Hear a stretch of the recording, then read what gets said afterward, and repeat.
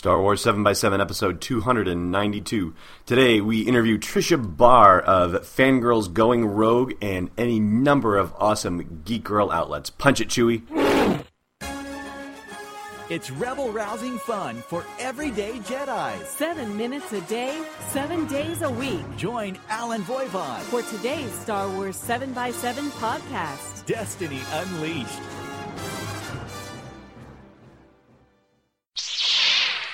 Hey, Rebel Rouser. Alan Voivod here with you for Star Wars 7x7. We are kicking off with a fun fact brought to you by the birthday fairy who was a little late this week. Star Wars Celebration was kind of crazy and distracted the birthday fairy, I think. We gave belated wishes to Clive Revel earlier in the week, and now it is Hayden Christensen's turn. Yes, indeed. Hayden Christensen had a birthday. He is now, well, let me do the math. 34 years old, excuse me. 34 years old. Happy birthday, Hayden Christensen. Our Darth Vader and our new Force Ghost. I actually saw at Star Wars Celebration a guy in a Ghostbusters cosplay outfit, and he had a sign stuck in his backpack. It was a picture of the Hayden Christensen Force Ghost from Return of the Jedi with a big red circle and a slash through it. I guess that's one ghost that he's afraid of. But either way, happy birthday, Hayden Christensen. Thank you for your portrayal. And here's to many more birthday wishes for you, too. All right, let's see what's going on in life on Tweetaween. I don't like sand. Speaking of Hayden Christensen.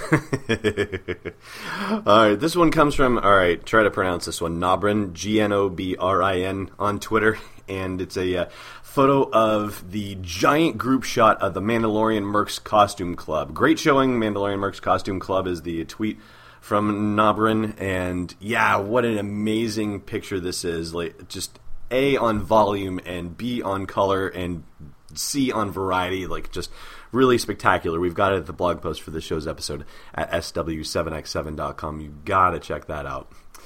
All right, let's see what we have in the swag bag today before we get to this episode's Force feature. Looky, Senator. All right, this is possibly one of the most absurd t-shirts I've seen.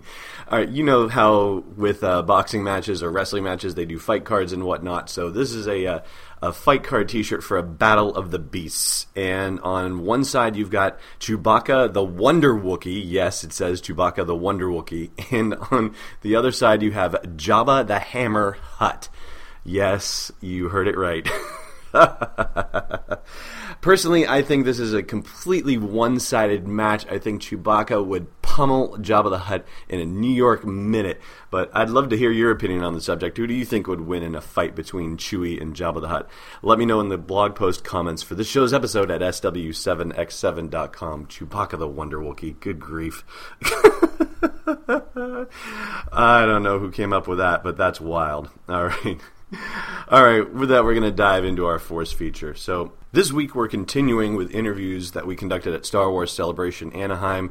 So many incredible people, so many incredibly nice people who volunteered their time in between panels and not just doing the stuff on various stages, but also wanting to indulge their own geekness and go to different panels and attend as fans of Star Wars.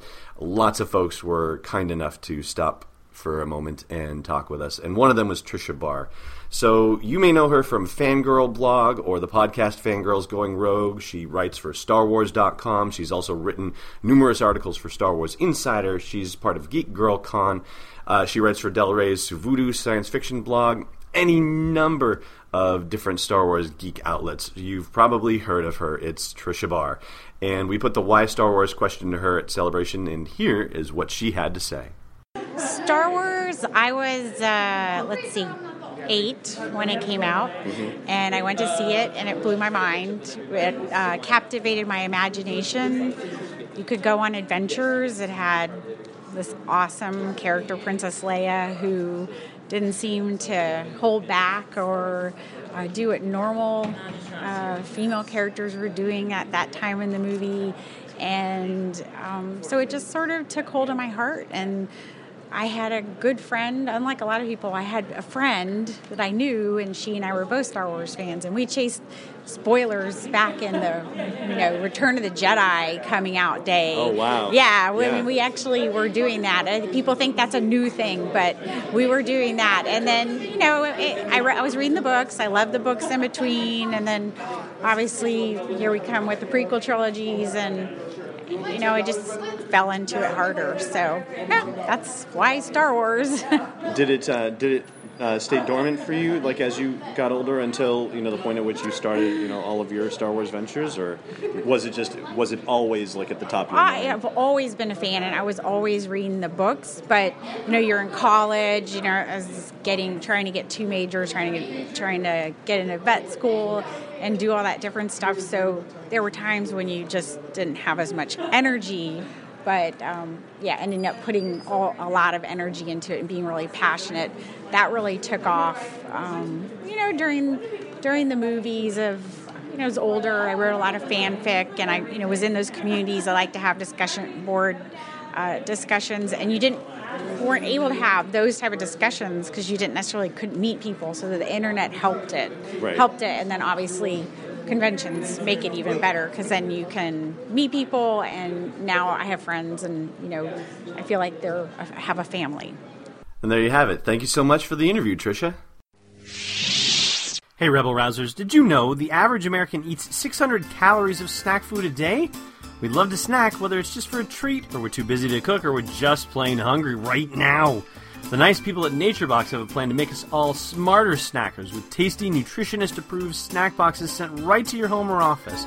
Go to sw7x7.com/naturebox to sample their snack selections and use code SPECIAL25 to take $5 off your first order. All right, it's trivia time. Dangerous and disturbing this puzzle is. Last time we asked you what color are the hyperdrive levers on the Millennium Falcon, and they are silver. Today's question, what do people pass over their heads at the end of Return of the Jedi Special Edition? Thanks so much for joining me on this episode of Star Wars 7x7. If you like nice men, leave me a great rating or review on your favorite podcasting app. It makes a huge difference in the life of a brand new podcast and helps me get in front of more awesome people like you. And don't forget to go to sw7x7.com for show notes and swag, plus our Star Wars breaking news Twitter feed. I am not a committee. I am Destiny Unleashed. This podcast is not endorsed or sponsored yet by Lucasfilm Limited, Disney, or 20th Century Fox, and is intended for entertainment and information purposes only. Star Wars, the Star Wars logo, and all names and pictures of Star Wars characters, vehicles, and any other Star Wars-related items are registered trademarks and/or copyrights of Lucasfilm Limited or their respective trademark and copyright holders. May the Force be with them. All original content is copyright 2014 by Star Wars 7x7. We hope you love it!